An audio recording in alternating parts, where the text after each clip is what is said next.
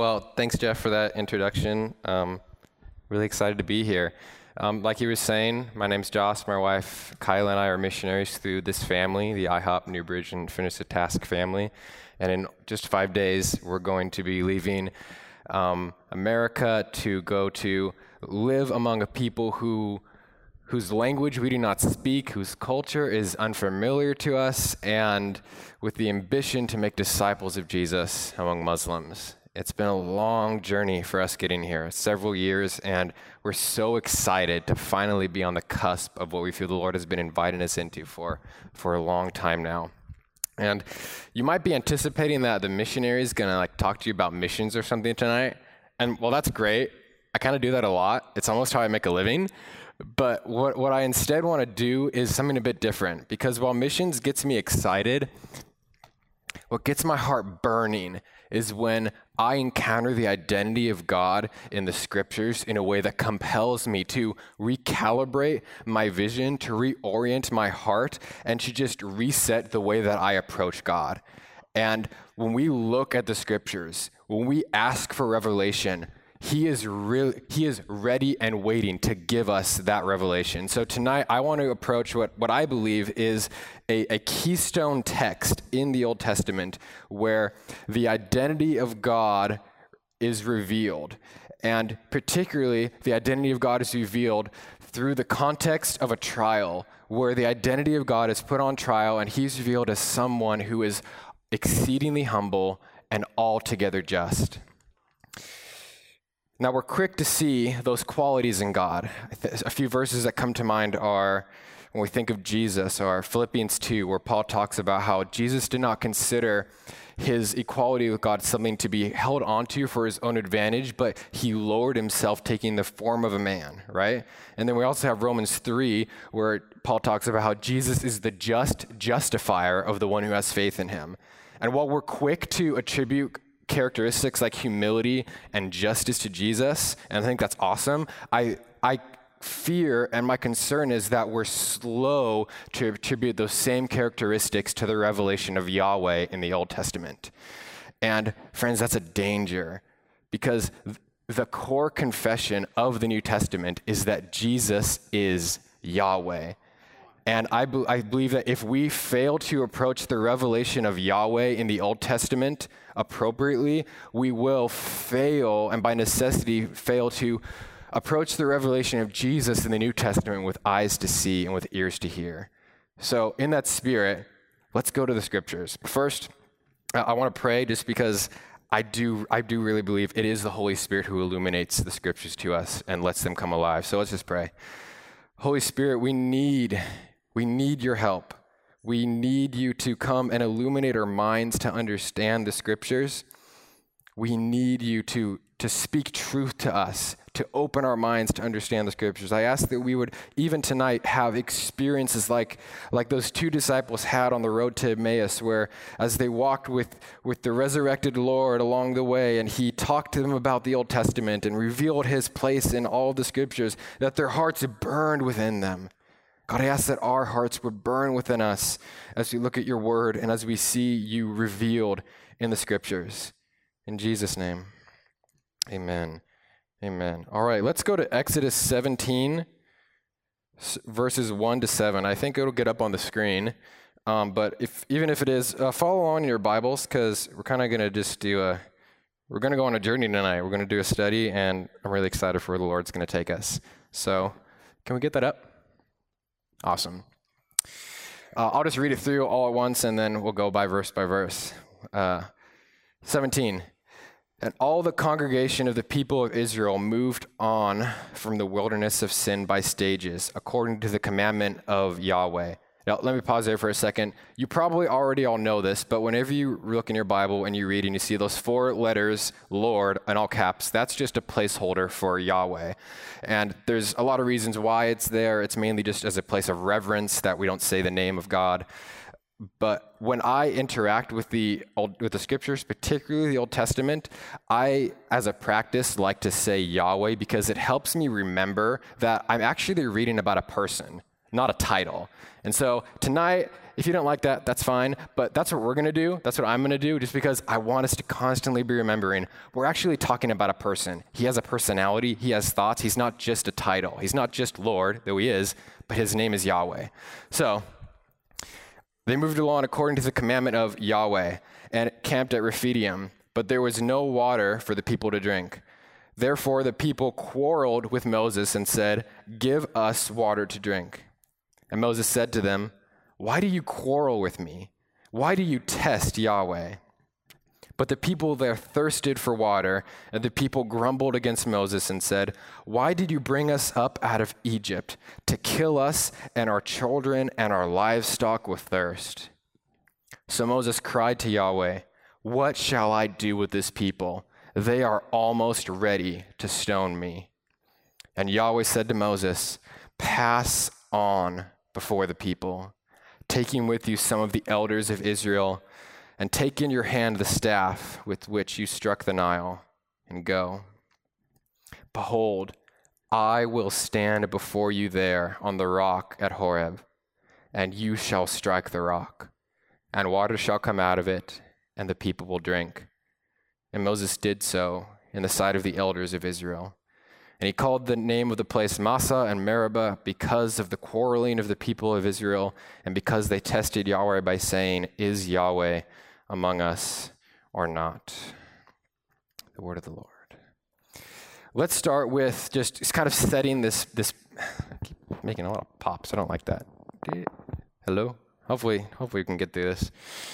Let's start by putting this in a setting chronologically and geographically. So our event, Exodus 17, is occurring about a month and a half after the Exodus, after that instance where with a mighty hand and an outstretched arm, Yahweh delivered Israel out of Egypt, and he passed them through the Red Sea and led them into the wilderness. They've only been there for about a month and a half. And that should be a key to us, a little clue to tell us that everything that's happened, all of the judgments on Egypt, all of the providence in the wilderness, that's not history, that's memory. Like, I remembered that. That happened a few weeks ago. This is all very, very recent in relation to the Exodus.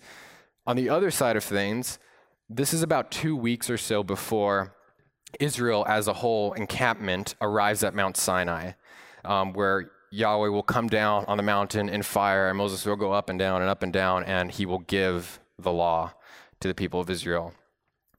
Geographically, Rephidim is adjacent to Mount Sinai, and we know that based upon this text and as well as the text in Numbers that recounts the wanderings of the people of Israel, that they're right next to each other. You can think of Rephidim as being like a little northwest, and Sinai is a little southeast. And it's a very dry and very barren place. It's certainly not fit to sustain the 600,000 Hebrew men, besides the women and children, that were existing as the Israelite people at that time. Now, our event occurs specifically nearby at a rock at Horeb. And the name Horeb is interchangeable for Mount Sinai, and it literally means dry place. So it's appropriate to think of it as an extra dry place and an already dry place, just for context. So it's important to know as you go forward is that Rephidim and Sinai are not the same place, but they're like next door neighbors. It's probably like a couple hour journey to get there. So before we hop into the text, I need to explain a few narrative realities that inform us contextually so that we can approach this text rightly. Because if we just go right into it, we're kind of not going to be reading it in the process of the narrative thus far, and we're probably going to read the text wrong. So let's just start by, I want to go over 3 points that I think will really equip us to approach this text appropriately.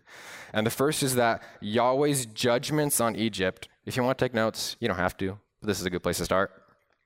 Yahweh's judgments on Egypt, culminating in the Exodus, were not only unto physical deliverance from the power of Pharaoh, but also unto spiritual deliverance from the power of the gods of Egypt. Now, where do I get that from? In Exodus 12:12, between the 9th and 10th plagues, Yahweh says, "On all the gods of Egypt, I execute judgments." And that's a key to us, that it's not just something happening between a divine figure and a political figure, Pharaoh. There's actually something happening like on a spiritual level here. And from what I can tell reading the text, what's happening in Yahweh's mind is not, hey, I'm trying to deliver you from Pharaoh, but I'm delivering you from these powers that have held you in slavery for 400 years. And beyond all that, scholars are in agreement that the plagues on Egypt, the 10 judgments on Egypt, are each specific indictments against different Egyptian deities, where in each of those instances, in each of those judgments, Yahweh is saying, my authority is superior to the God who rules in this realm of creation. And also this one, and also this one, and this one too. Yahweh is again and again and again showing that his authority is superior. Guys, God could easily have delivered the people of Israel in a day with one judgment, but he did it over a span of time. He did it in stages. And what the story tells us is that he did it because he wanted to get glory over Pharaoh. He wanted people to recognize who he was in the midst of that and how he was continually in every instance superior to these Egyptian deities and to their like human manifestation in the identity of Pharaoh. So it's all about teaching Israel something, to teach him who he is, which leads us to our first point of context, which is that Yahweh and Yahweh alone has the authority over life and death. Yahweh has authority over life and death. The second narrative reality is that the Exodus is Yahweh's chief expression of self-revelation to corporate Israel. We can look from the book of Exodus all the way to Malachi at the end of the Old Testament, and we can see that everything is always pointing back to the Exodus. Who's God? Oh, look at the Exodus. Are we sure that's who he is? Yeah, look at the Exodus. Because the Exodus is Yahweh's chief expression of self-revelation. The best way that I can envision it is that the Exodus is for the Hebrews what the resurrection is for the Christian. It's that significant. It's the historical reality that anchors their identity as a people, but also their understanding of the identity of God. In the same way that Jesus' resurrection was the verifying of his divine identity and the promise that we too will experience that resurrection life, so Yahweh delivering the people from Egypt is the definitive expression of his self-identity. And what is that identity?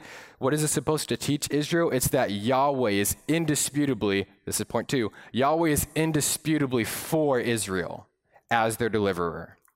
So, if we're keeping track, Yahweh has authority over life and death, and he is indisputably for Israel as their deliverer.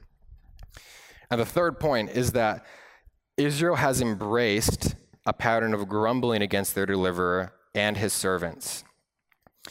Starting only 3 days after they passed through the Red Sea, Israel begins a pattern of grumbling against Moses and against Aaron and against Yahweh. The Hebrew word is telenoth, and it conveys the idea of grumbling, murmuring, gossip, slander. And only after 3 days, Israel begins to practice this repeatedly in different situations. They're grumbling because the only water here is bitter. And Yahweh's like, okay, Moses, throw a log in it, and it becomes sweet. And then they're grumbling because, hey, we don't have any bread. And then Yahweh's like, okay, I'll make it come down from the sky. And then like, hey, we don't have any meat. And Yahweh's like, okay, bring in the quail. So there's been like this pattern over the past month and a half where Israel grumbles, Israel murmurs, and Yahweh provides. And what that shows the observant reader is that even though Yahweh has authority over life and death, even though Yahweh is indisputably for Israel as their deliverer, that Israel does not trust Yahweh. So if we can remember those points, I think that we can begin to approach our text with eyes to see and with ears to hear. Let's look at verse 1. And all the congregation of the people of Israel moved on from the wilderness of sin by stages, according to the commandment of Yahweh, and camped at Rephidim, but there was no water for the people to drink. So the occasion for the situation, it's not a novel thing. They've been there before. There's no water. Now, my opinion is this seems pretty intentional. It's almost like Yahweh's trying to like drag them into a situation where they need to rely on him. When does he ever do that? They aren't necessarily being led by green pastures and quiet streams. They're being led through a barren wilderness where there are, naturally speaking, there is no way to sustain this many people in that land. But they do have something pretty unique. They have the cloud. Exodus 13:21 says that, "And Yahweh went before them by day in a pillar of cloud to lead them along the way, and by night in a pillar of fire to give them light, that they might travel by day and by night. The pillar of cloud by day and the pillar of fire by night did not depart from before the people." So take a moment and close your eyes and visualize this scene where you, along with several million of your best friends, are in a barren wasteland that I kind of envision to be a bit like Utah because it's really dry. And the physical manifestation of Yahweh's presence is just a little bit southeast of you. Maybe a few hundred meters. Visualize that you're in a situation where, man, I wonder if God's here. Oh, he is. Like this is where the people of Israel are. They have a physical manifestation visible to their eyes of Yahweh's enduring presence with them. On top of that, he's already pouring out daily miracles to sustain them. Okay? That's where we are. And here's where we're going. Verse 2. Therefore, the people quarreled with Moses and said, "Give us water to drink." And Moses said to them, "Why do you quarrel with me? Why do you test Yahweh?" So something really interesting happens here, and I think of it in terms of escalation, because the word that we have here as quarreled is not the telenoth that we've seen before. It's the Hebrew word yorev. And what yorev means is to contend with someone. It's a strong word, which it has the imagery of contending with someone in a legal sense, as in a lawsuit. It's used elsewhere in Scripture in 1 Samuel 24:15, where David says to Saul, "May Yahweh therefore be judge and give sentence between me and you, and see to it, and plead my yorev, plead my cause, my case, and deliver me from your hand." So what we're seeing here is that the murmurings, the grumblings, the slanders, the gossips of the people of Israel are beginning to reach a boiling point. That what over the past month and a half has just been some dirty talk has actually grown into a full-blown legal contention against Moses. And as we're about to see, it's also against Yahweh. But what is the substance of their contention? It's in verse 3. "But the people thirsted there for water, and the people grumbled against Moses and said, 'Why did you bring us up out of Egypt to kill us and our children and our livestock with thirst?' Their accusation is that Moses has led them into the wilderness with murderous intent." How many of us would respond similarly if our leaders did a similar thing to us? Maybe no one. So Moses cried to Yahweh, verse 4, "What shall I do with this people? They are almost ready to stone me." Notice the intensity of the congregation's anger against Moses, their lack of trust in Yahweh. They are almost ready to stone me. I think that we need to relate what Moses says here back to verse 2, where he says, "Why do you, Yorev, why do you contend with me? Why do you test Yahweh?" Moses is saying that implicit within Israel's contention with him as Yahweh's chosen leader is the reality that they are actually contending with Yahweh himself. Let me say that again.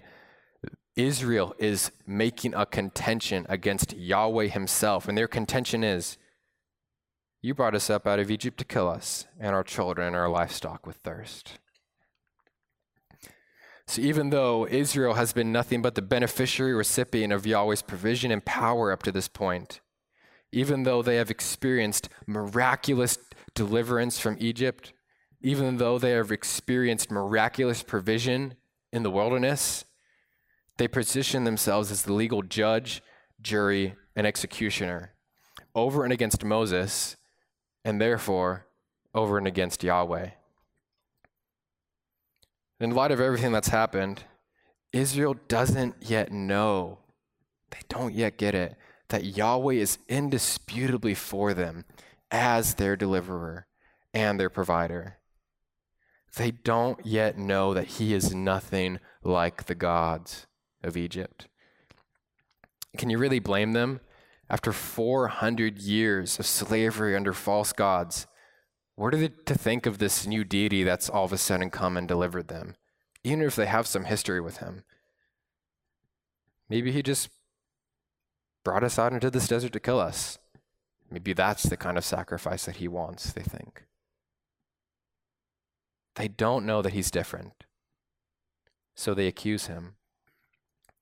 And how does Yahweh respond? What we're about to see is that he doesn't respond with the rage and the retaliation that one might expect from a sovereign whose goodness and mercy has been met with resentment and accusation. Instead, what we're about to see is that Yahweh accepts the Yerev of Israel. He accepts their contention and allows Israel to judge him accordingly. Verse 5. And Yahweh said to Moses, "Pass on before the people, taking with you some of the elders of Israel, and take in your hand the staff with which you struck the Nile, and go." So a couple things happen here. The first is that Moses and the elders, at the command of Yahweh, Moses and the elders separate themselves from the main congregation. Now, these elders would have been the mature-aged communal, social, and religious leaders of the Israelite community. You can think of them as like the de facto judges of the people. And as we're about to see, they go to a rock that, like we said before, is in the vicinity of Horeb, which is Mount Sinai. So they separate. Everything that's about to happen now, the main congregation of Israel does not see. Only Moses and the elders do.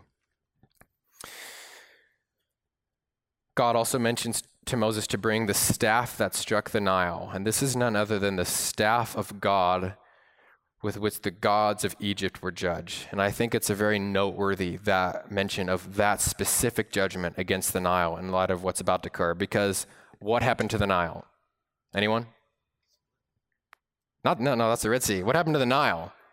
It turned to blood. It turned to blood. And scripturally, blood is understood to be an extension of the state or condition of death. In Genesis 9, 4 and 5, Yahweh says to Noah, "But you shall not eat flesh with its life, that is, its blood. And for your lifeblood, I will require a reckoning." So there's an implicit association between blood and life and death. Therefore, this is important. It'll make everything seem so cool at the end if you get this. Therefore, we should understand that when Yahweh judged the Nile by turning it to blood, that he was proclaiming a definitive verdict of guilty upon the Egyptian pantheon. The punishment for guilt, symbolized by blood, is death. Guys, even Pharaoh got this. This wasn't lost on him. We're not reading this into the text. Pharaoh understood this when he begged Moses in the midst of the judgment, saying, "Plead with Yahweh your God to remove this death from me." Plead with him to remove this death from me. So the turning of the Nile to blood is symbolic. Not that it didn't happen, it did happen, but the fact of the historical event has symbolic power. It's symbolic of the verdict of guilt and the punishment of death. Verse 6, "Behold, I will stand before you there on the rock at Horeb." Friends, we have to take the scripture seriously. We're either going to do one of two things at this point. Either we're going to say, "Oh, that's cool. That's a really cool metaphor," and we're just going to totally miss it. Or we're going to take the scripture seriously and recognize that it says, Yahweh stood upon a rock. Now, what does that mean? Well, I think that the scripture gives us exactly two different options for how to properly interpret that. I'm not going to tell you which one, but I'll lay them both out for you. The first is that Yahweh stood in a bodily form upon a particular rock. Now, where do I get that from? Well, a few chapters later, in Exodus 24, Moses and the elders again separate themselves from the main congregation of Israel, and this time they go up Mount Sinai, and it says they see the God of Israel, they sit down and have a meal with him, and it says they see his feet. So I think it's perfectly appropriate to see that Yahweh stood upon this rock with his feet, because he has them. Now, if that's too much for you, That's fine. The alternative is that the cloud of Yahweh's presence, which continually was leading the people, went ahead and led Moses and the elders deeper into the wilderness, closer to Mount Sinai, and that cloud concentrated itself upon the rock so as to metaphorically be standing upon the rock. I believe these are both appropriate biblical interpretations. Try and tell me another one. But let's actually take a moment to prayerfully visualize this scene. Like, close your eyes. Let's just pause for a minute and just imagine, invite the Holy Spirit to work in our imaginations to show us what's going on here. Imagine Moses with the elders. I imagine maybe around 50 or so of them, near the slopes of Mount Sinai, gathered around a particular rock on which Yahweh's form, in some form, is resting. Let's just imagine that for a moment.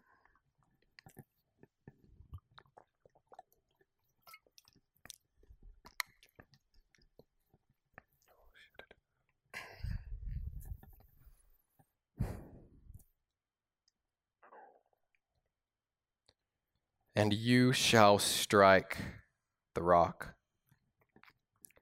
What's happening here? Make no mistake, Yahweh is instructing Moses, saying, strike me, judge me. We have here Yahweh commanding Moses to judge him with the staff of judgment, just as he judged the gods of Egypt. Allow me to paraphrase this scene just to make sure we get it. It's as if Yahweh is saying to Moses, if this people raises against me the contention that I have brought them out of Egypt to put them to death, then you, Moses, take in your hand the staff with which you judged the Nile, and judge me in the sight of their elder judges, and see whether I am guilty or just. Strike me, judge me, see whether I am guilty or just. Friends, do you see the cross? I do. Now let's step aside just for a moment into a little bit of speculation. And I think there's an appropriate speculation when you invite the Holy Spirit and you don't go too far with it. But why would the sovereign, all-powerful creator, ruler of the universe stoop so low as to submit himself to the judgment of his faithless people? Could it be that just like us, Yahweh feels the desire to be rightly known and the sorrow of heart that comes from that knowledge being inhibited in the recipient? Could it be that self-revelation is his impetus, is his purpose, is his desire? I think so. Jesus himself felt similar when he saw that his own self-revelation was not met with understanding when, at the end of his ministry in John 14:9, he says to Philip, all this time, and you don't know me. All this time, and you don't know me. I imagine Yahweh here thinking similarly. All this time, Israel, and you don't know me. Though I worked great deliverance for you and provided for you when you were in need, you still think I'm just like one of those gods, only stronger. Therefore, judge me, strike me, see what comes out of me, and find out who I am. And Moses did so in the sight of the elders of Israel. Now, the scripture doesn't detail the occurrence of this event beyond Yahweh's instruction and the assurance that Moses did it. It says that Moses did exactly as he was told. Moses obeyed the divine command of God, and Moses struck God. Guys, that's earth-shattering. Like, a man hit God with a stick. God told him to do it, but he did it. This is a big deal. Like, this is such a big deal that when Moses did this again, about 40 years down the road, without Yahweh's invitation, Yahweh said, okay, Moses, you can't go into the promised land anymore. That's your punishment. Why? It says in Numbers, because you did not hold me as holy in the sight of the people. This is serious, what's going on right here. But that was later. What about this instance? What was the outcome of this judgment? And water shall come out of the rock, and the people will drink. The result is that out of the false judgment leveled against him, Yahweh brings forth not the blood of death, but the water of life. In doing so, he reveals that contrary to his chosen people's accusations, he is nothing like the gods of Egypt. When the Nile was judged, the verdict was guilty and blood poured forth as a result. When Yahweh was judged, the verdict was just and water poured forth, thus giving life to his people. Do you see the weight and the power of the symbolism here? The parallelism. Do you see that? It's just mind-boggling.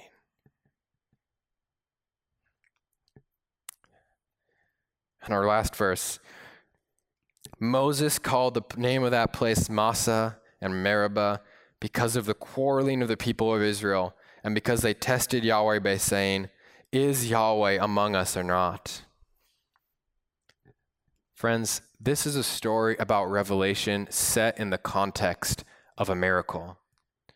The whole story is about revealing the divine identity. It's all about asking and answering the question, who is Yahweh?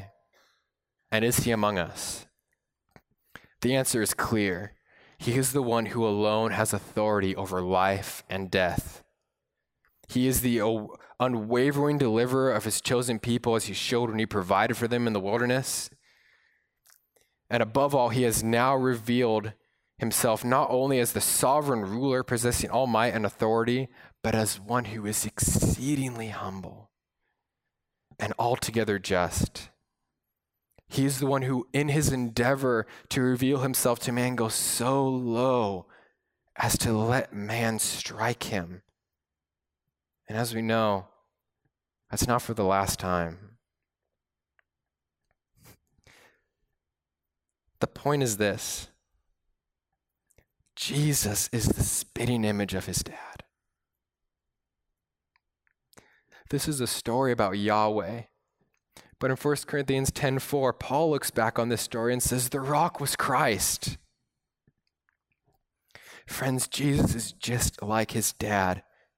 Everything that we know and love and adore about Jesus, he learned from his Father. There is no conflict between the two.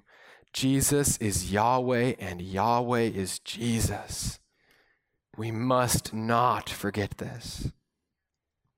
The Exodus revealed that Yahweh is superior to the authority of the gods of Egypt. The rock revealed that he is an altogether different sort of God than they are. He is faithful beyond all imagination. He is humble beyond all precedent. And he is just beyond all accusation. That's our God. So what's the application? Yahweh is Jesus.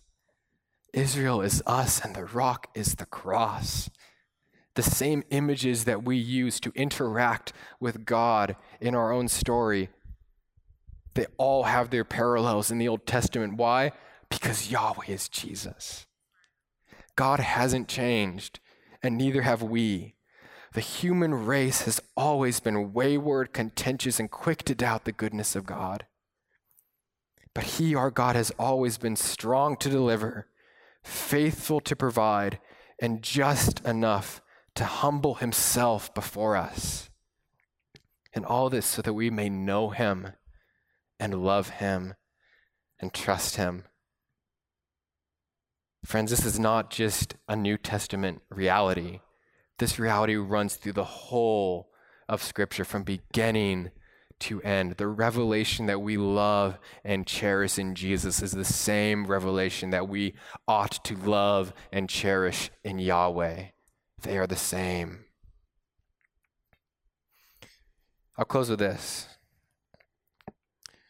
At the end of his life, Moses sings a song which in part reflects upon the past 40 years in the wilderness and Yahweh's dealings with the nation of Israel during that time. One line in the song goes like this, and personally, in light of everything that we've seen, in light of God humbling himself to be struck by a man, to be judged in the sight of the judges of Israel, to reveal his character to a people who still doesn't believe that he's good. In light of all of this, I believe that when Moses sang this line, that he did it with this event in mind. He says in Deuteronomy 32:4, this rock, his work is perfect, for all his ways are justice. A God of faithfulness and without iniquity, just and upright is he. This rock, his work is perfect, for all his ways are justice. A God of faithfulness and without iniquity, just and upright is he. This is our God, beloved. This is our God. Amen. Amen. Jeff?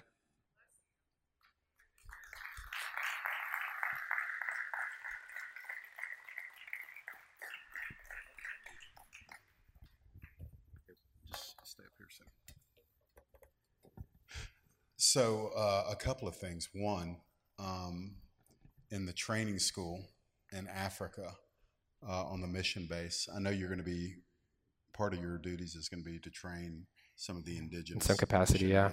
The one thing I love about being in Africa, and we've got folks that are from Africa here in the room tonight, is the great difference. You've not been over there yet, right? I've been to Uganda, but not to Kenya. Okay. So one of the greatest differences is they love meticulous, especially in the training school. They'll love to go as deep as you want to go, and they'll let you go as long as you want to go. And I think they're going to eat you up over there if you go, because you're parsing Hebrew, you're doing all of this stuff. When you're speaking just about the smiting of the rock, I just want you to let me read from Isaiah 53, which is a very familiar passage. When you're preaching, I'm thinking of the inner Trinitarian, Father, Son, Holy Spirit, the agreement of what needed to take place in Christ coming and suffering and bleeding and dying. And there's some verses in there that I want us, we don't have time to like open it up and put it all back together again. But one of the things that Josh is pointing out is that we need to be very, very clear on his emphatic statement that is getting lost by the church. This is getting lost by the church. The culture has already lost it, but it's now getting lost by the church. What am I talking about? Jesus, let me just say it as plain as possible. Jesus is God. I know that sounds so simple, but friends, the church is losing this. So what I'm going to strengthen it. Jesus is exclusively God, and there is no other God. Amen. Amen. And so when we are in our culture, and matter of fact, it's one of the major networks is running a special. I think it may have already happened with Ravi Zacharias, but the question is, do Muslims and Christians have the same God? And this is kind of like the thing in our culture now, because we all want to be, happy and hold hands and everything's, copacetic. When somebody asks you, well, Allah and God are the same, you say, is Allah's God named Jesus? Is Allah, is his name Jesus? Because Jesus is God. And so when we're coming to these places where people are just wanting to say Allah and God and Yahweh, whatever, from whatever paradigm they're coming from, and it's just lacks definition. It's just some big deity out there somewhere, and that enables us to look at each other, pleasantly nod, no strife, and we go our separate ways. The answer is no. No. The answer is that Jesus Christ the Lord is God, and there is no other. Amen. So if everybody can say all day long, I appreciate what you did with the word Lord, and just using the proper name of God, Yahweh. Where the church has got to get a grip on this again is that when somebody tells you, well, the Muslim God and the Jewish God and the Christian God, they're all the same God, you say, no. Jesus Christ is my God. And friends, what that does is that puts the exclusive claims of Jesus front and center in any kind of dialogue about who God actually is. So let me just, and this is a little disconnected from that, but let me just read these words in Isaiah 53, and let's just let them soak. And let's go to the smitten rock.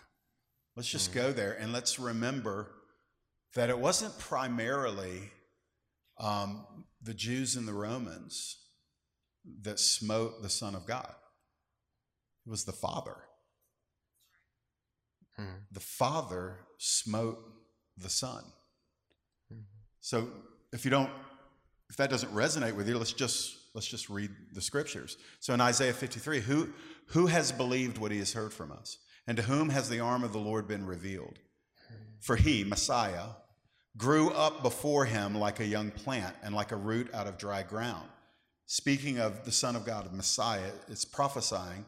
He had no form or majesty that we should look at him, and no beauty that we should desire him. Let's just scratch that.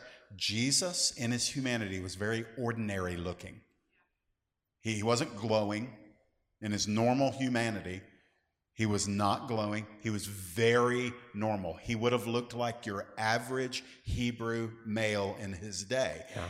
He had no form or majesty that we should look at him, no beauty that we should desire him. He was despised and rejected by men, a man of sorrows and acquainted with grief, and as one from whom men hid their faces.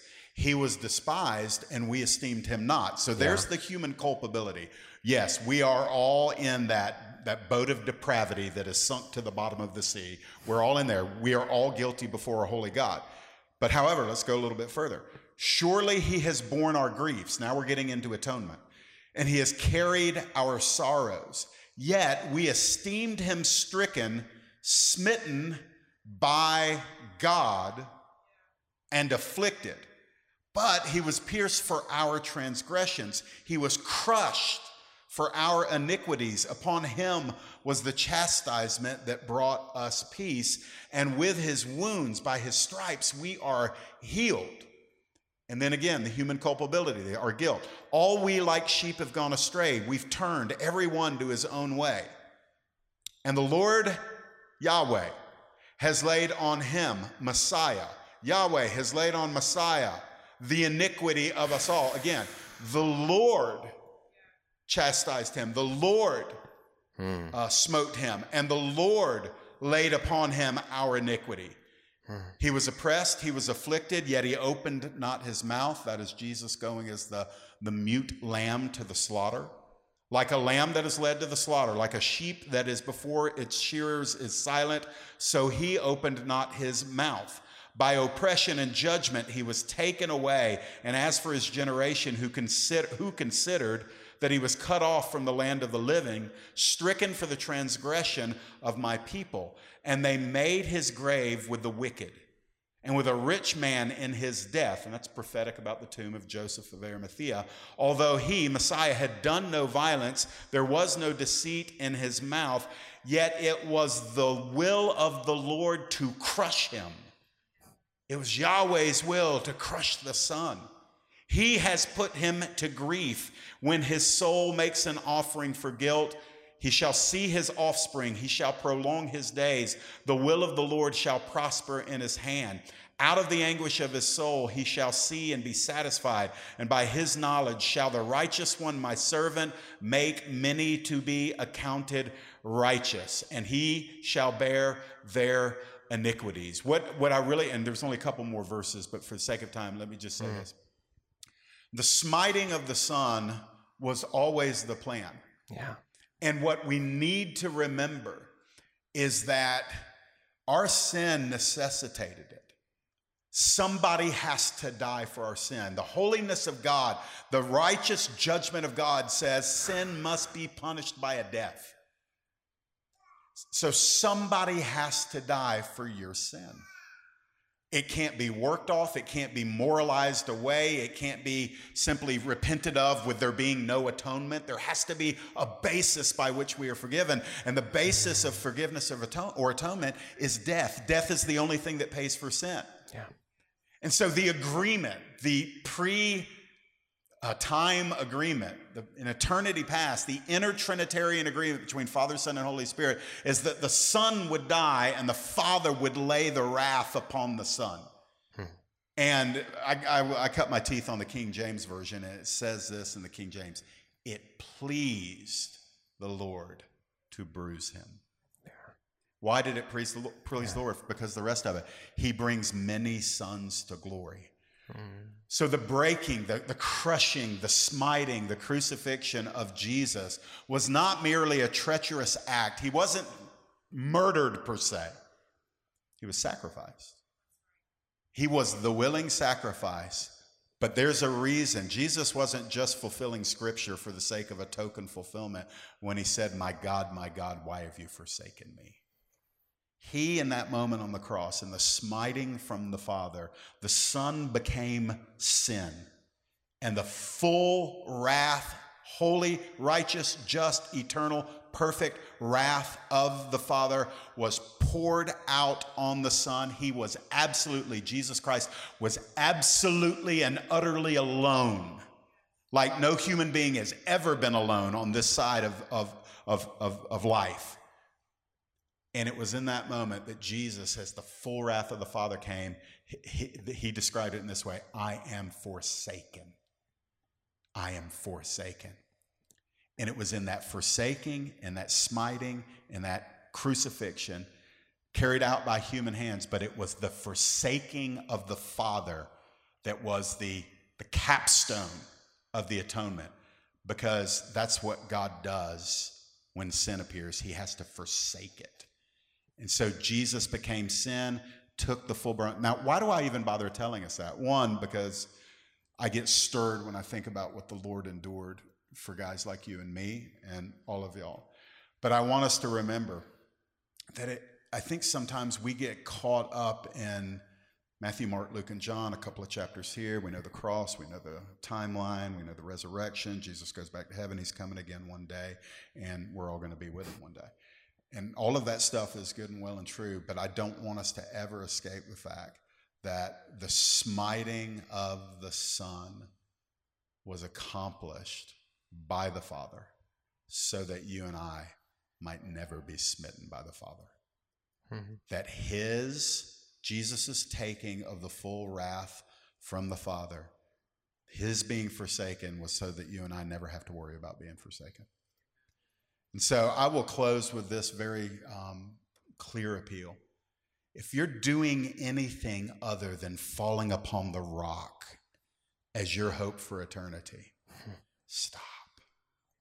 There's nothing else. Stop. Repent. Jeff, what does that mean? Fall upon the rock. Cast yourself before him. Trust that what the Father has accomplished through the willing sacrifice of the Son, that when you yield to that in full surrender, there's no more wrath left to be poured out on you. You have fled the wrath to come when you have fallen upon the rock. Josh, I want to pray for you. I'm going to ask you to stand up. We're going to do this Sunday with Josh and Kyla, but I just want us to kind of affirm our brother. The teaching gift and the precision is going to serve you well. When you get over there, I'm just listening right now. You're going to be moving so quickly as you all begin, but there's going to come a time, probably within a few weeks of you getting there, where you're going to be able to open up the scriptures and begin to teach. So I'm just praying Ephesians 1:17 over you, that the spirit of wisdom and revelation would characterize your private devotion. As you mentioned, Jesus saying to Philip, have I been with you so long and you still don't know me? The Lord's desire for you, Josh Ransom, to know him, may that be the catalyst. May that be your fuel. May you wake up daily and want to know him more intimately than you ever have before.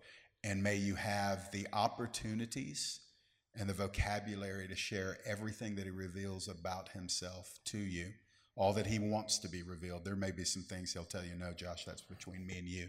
But everything that he gives you, I pray that it'll be released in such a way that it'll have oil on it,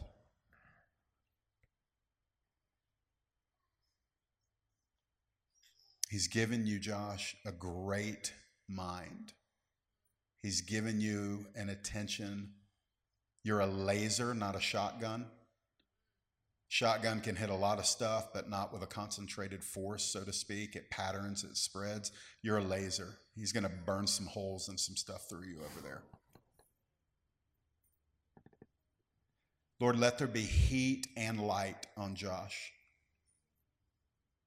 Make him a flame, heat and light. Doctrine and passion. Theology and power. Thank you for the way that you've wired him. Thank you for giving us the privilege of partnering with him and Kyla.